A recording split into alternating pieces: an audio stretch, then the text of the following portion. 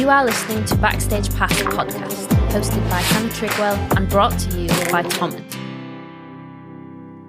The Backstage Pass podcast is a guide for upcoming artists and newcomers to the music industry. Each week, I speak to experts in different fields, and in this episode, I'll be talking to Kate Truscott about touring and brand deals. Kate has a vast amount of experience within the music industry, touring with many bands, including My Chemical Romance. Kate is the general manager and brand partnership manager at the Kevin Lyman Group, who created the well-known and well-loved Vans Warped Tour. Hello, Kate Truscott. How are you? Hello, Hannah Trigwell. Is that right? That is right. I'm good.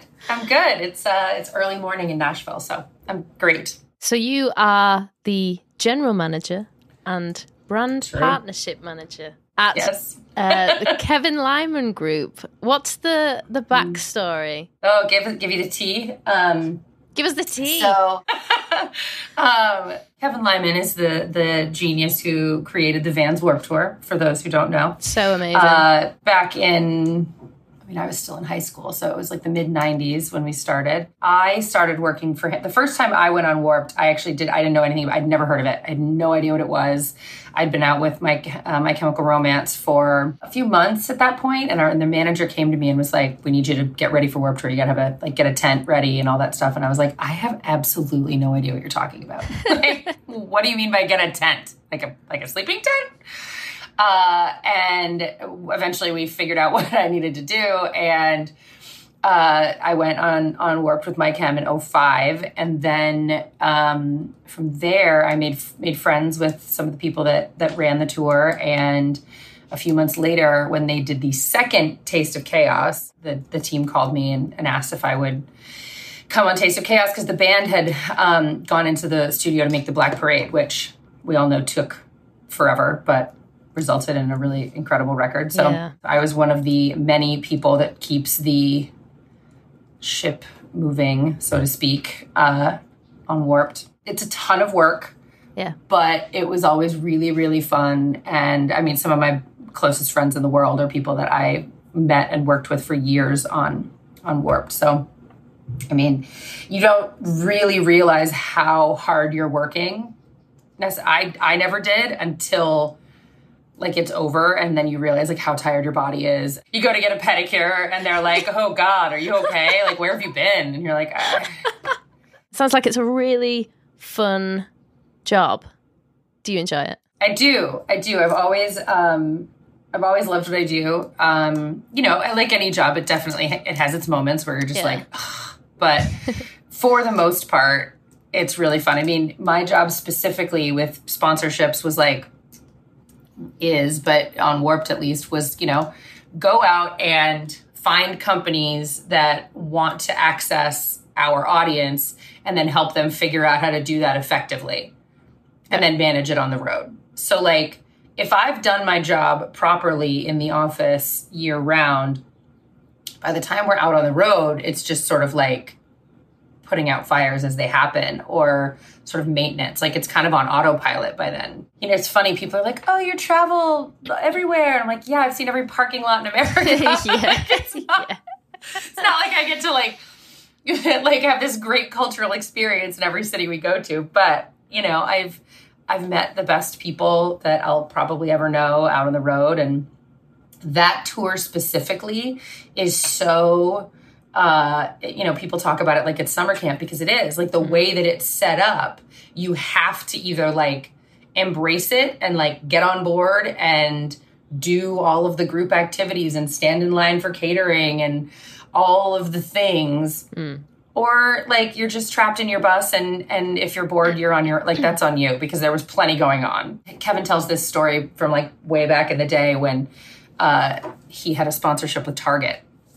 Way before my time, late 90s, I think. And, people were like, "Oh, Target, that's so not punk, you're selling out, whatever." And if I'm not mistaken, it was Tim Armstrong who kind of came to his defense and was like, "There's nothing more punk than taking corporate money and using it to do what you want to do. So, back off." And I've always kind of thought about it that way, that we were taking corporate money, and yes, we were stewarding it responsibly, but we were doing what we wanted to do with it. We were throwing a party that we wanted to throw, and we were creating a space for, you know, kids that were us 10, 15 years ago. And as we got older, we saw a lot of like generational fans coming in. You know, we saw a lot of parents bringing their kids in. Yeah, I can imagine. A lot. We had a lot of generational fans. And there came a time in the later years where I would approach people and be like, hey, like, ma'am, do you know that there's a parents tent over here that you can go hang out in that might be more comfortable for you? And she was like, I'm here to see Yellow Card. Like that's, like I got told that more often than not. And I was like, oh, never mind. Well, I want to do some quick fire questions, but I feel like you've answered some of them, but we'll see. We'll see. Rock or pop? Rock. You sure? Yes. Yeah. It's a hard yes. I mean, pop. I'll take pop, but like not if these are my not choices, if there's rock. Definitely. Yeah. Chips or crisps? Chips. This may be lost in translation though, because in the UK No, it's not. I mean fries. You mean fries? Like, crisps would be like potato chips. Right. Definitely crisps. Fair enough. No, definitely chips. Damn it. Music or management? Management. Only because I can't play anything. I'm quite interested in the role, the brand partnership management. What does that look like on a day-to-day basis? For me, it's always been about the event, right? So I think you know, I'm selling an event. I was selling Warped Tour, or I was selling Mayhem, or I was selling Country Throwdown, or whatever. So really, you're selling that thing as a whole. Yeah. Because of the nature of how we always did business, you know, I had a lot of control over what that meant, you know, especially with Warped, like from cold calling a company through discussing what they may or may not want to do on the road with them, through contracting and figuring out what the spend is, and then literally helping them to facilitate what they're going to do on the road.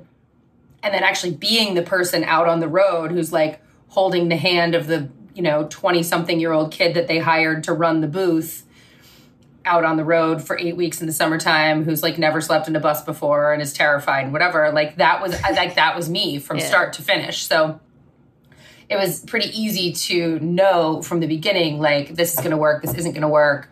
I know I can manage that. I have some questions about that. So like, you know, with us as a festival, brand partnerships were key. I mean, we just simply would not have been, I mean, absolutely, hands down, would not have been able to do what we did without corporate sponsorship.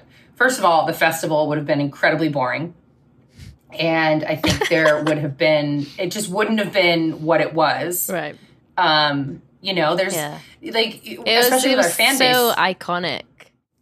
Thanks. We tried. Yeah. I mean, you know, when you think about these festivals, like small sites and kind of cramming things in and so many stages, like when you think about like Euro festivals, yeah, like I've been to Reading a couple of times. So like it's massively spread out, and there's, other than seeing music and like hanging out and drinking, there wasn't like a ton of stuff to do, you know? So like we tried to provide stuff for people to do, because like we're asking you to come here all day and it's hot as hell. And, you know, we want to give people something to do. The brand partnership piece of that works pretty incredibly like hand in hand with that format.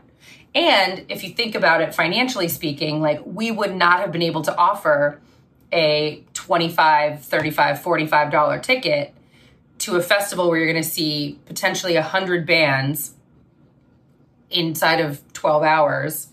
I mean, think about what that would cost like on a normal festival. Even one of those headlining bands could have easily charged you double that to go see them at a club. Separately, you know, when people are talking about brand partnerships, like with artists specifically, it can be really tough because it has to be genuine, you know, or it just doesn't make any sense. And people can sniff that shit out in a heartbeat.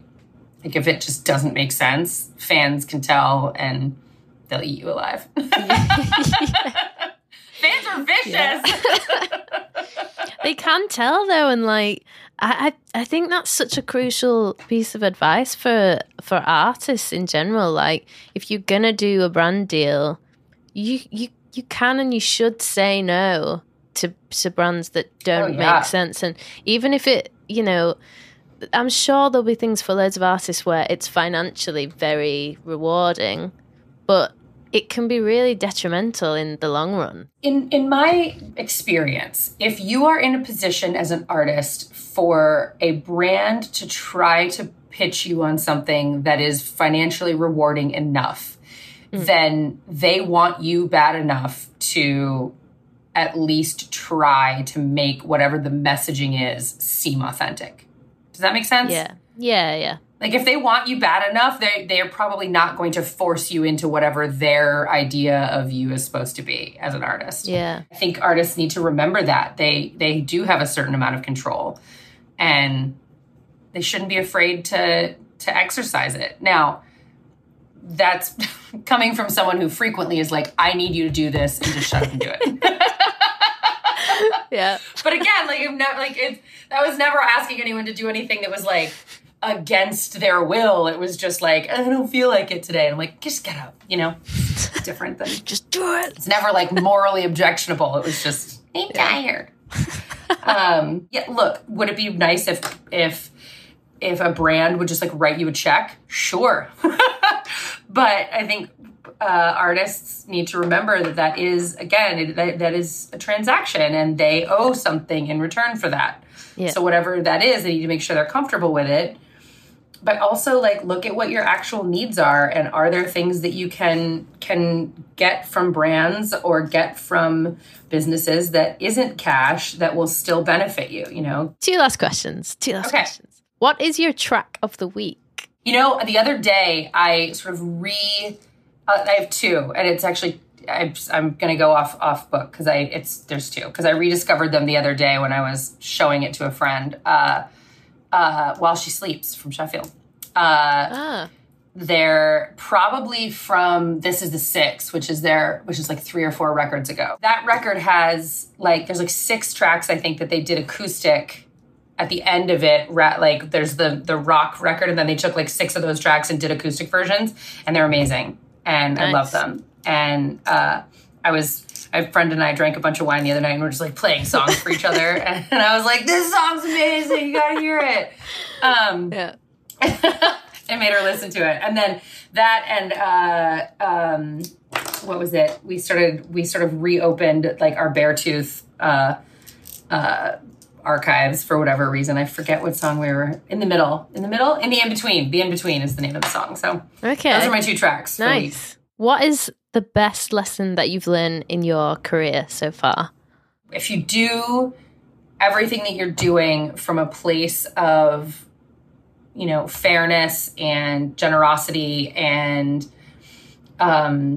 sort of genuine spirit, so to speak, then I think you'll be okay. I think that just goes well with everything. I think it's that old saying that's people will rarely remember what you did, but they'll totally remember how you make them feel. Yeah. Or whatever. So yeah, totally. There was a long time in the industry where I think I had a reputation for being pretty intimidating and kind of scary, but I've worked really hard at changing that. So I feel I work hard now at trying to make everybody feel good about whatever the situation may be. Right. So I think all those things go together. It's been great to speak to you, Kate. I am really thankful that you took the time to talk to me, and I hope you have a great day. Thank you. It's been lovely talking to you too. Have a great one. Thanks for tuning into this episode. Be sure to hit subscribe and leave a comment to let us know what you think, and I will see you next time on Backstage Pass.